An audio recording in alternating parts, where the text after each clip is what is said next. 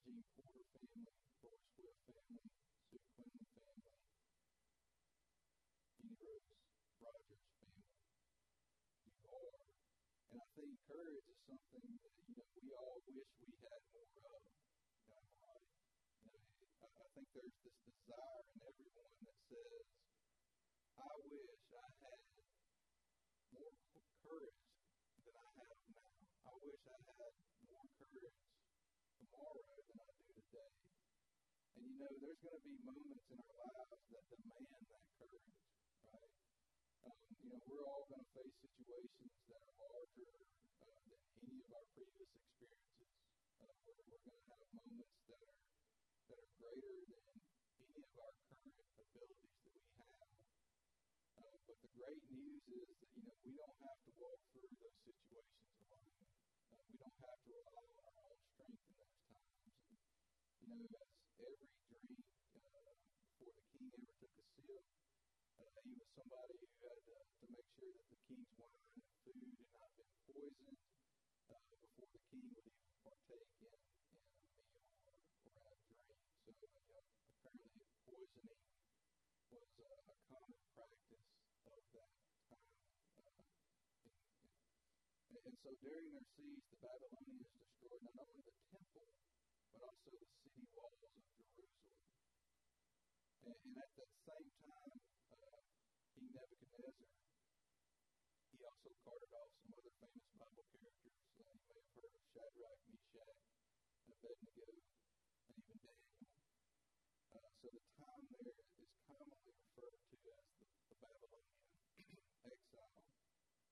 So jumping forward in time a little, while the Jews are in captivity, these Babylonians, I'll finish up here in a minute, but these Babylonians are eventually succeeded by a group called the Medes. And then the Medes were succeeded by the Persians. Here in verse 4, it says, as soon as I heard these words, I sat down and wept and mourned for days, and I continued fasting and praying before the God of heaven. Listen again, as soon as fasting and praying before the God of heaven. Listen to Nehemiah's prayer here. He says in Xerxes, when wine was before him, I took up the wine and gave it to the king. Now I had not been sad in his presence.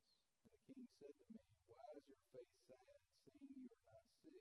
This is nothing but sadness of the heart. And I was very much afraid. Now this interaction here, it may not seem like a big deal to us, but, it was actually illegal to be sad in the presence of the king. In fact, it wasn't uncommon for the king to order the execution of anyone who didn't make him feel good or happy. Think about your boss. You thought your boss was tough. Think about Nehemiah. But listen to how Nehemiah responds to the king in verses 3 and 4 of chapter 2. It says, but I said to the king, may the king live forever.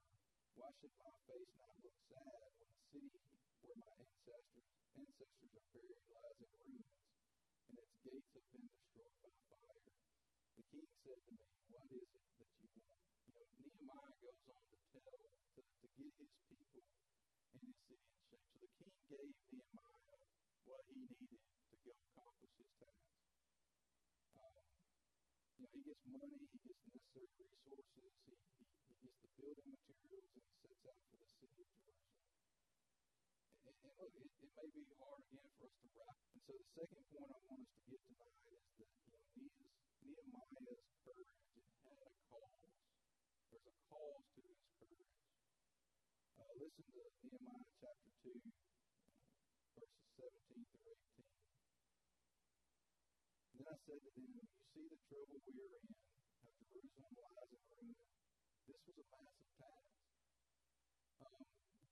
The original wall around Jerusalem stretched 2.5 miles around the city. It was 25 feet high at the time. It was 22 feet wide.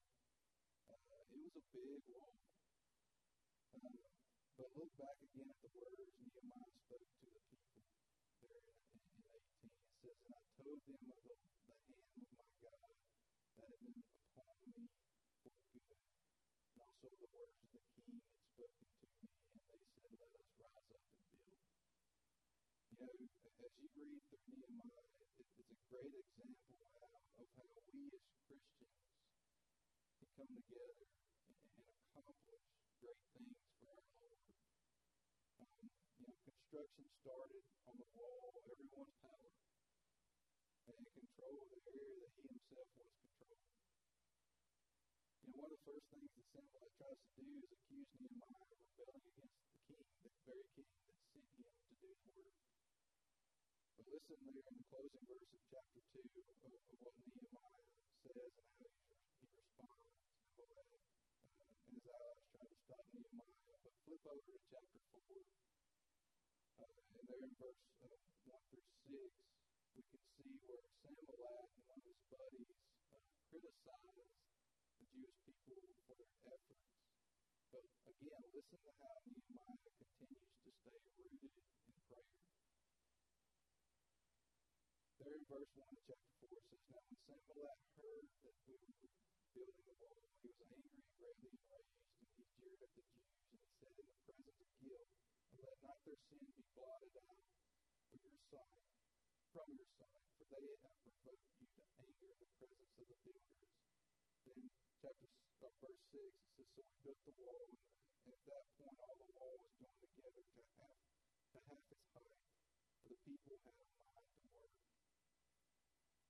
All right, so at this point, the wall had been rebuilt to half of its height, and the other governors continue to see the progress being made, and they continue to become worried about what is occurring.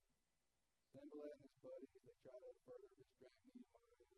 Later on in chapter 6,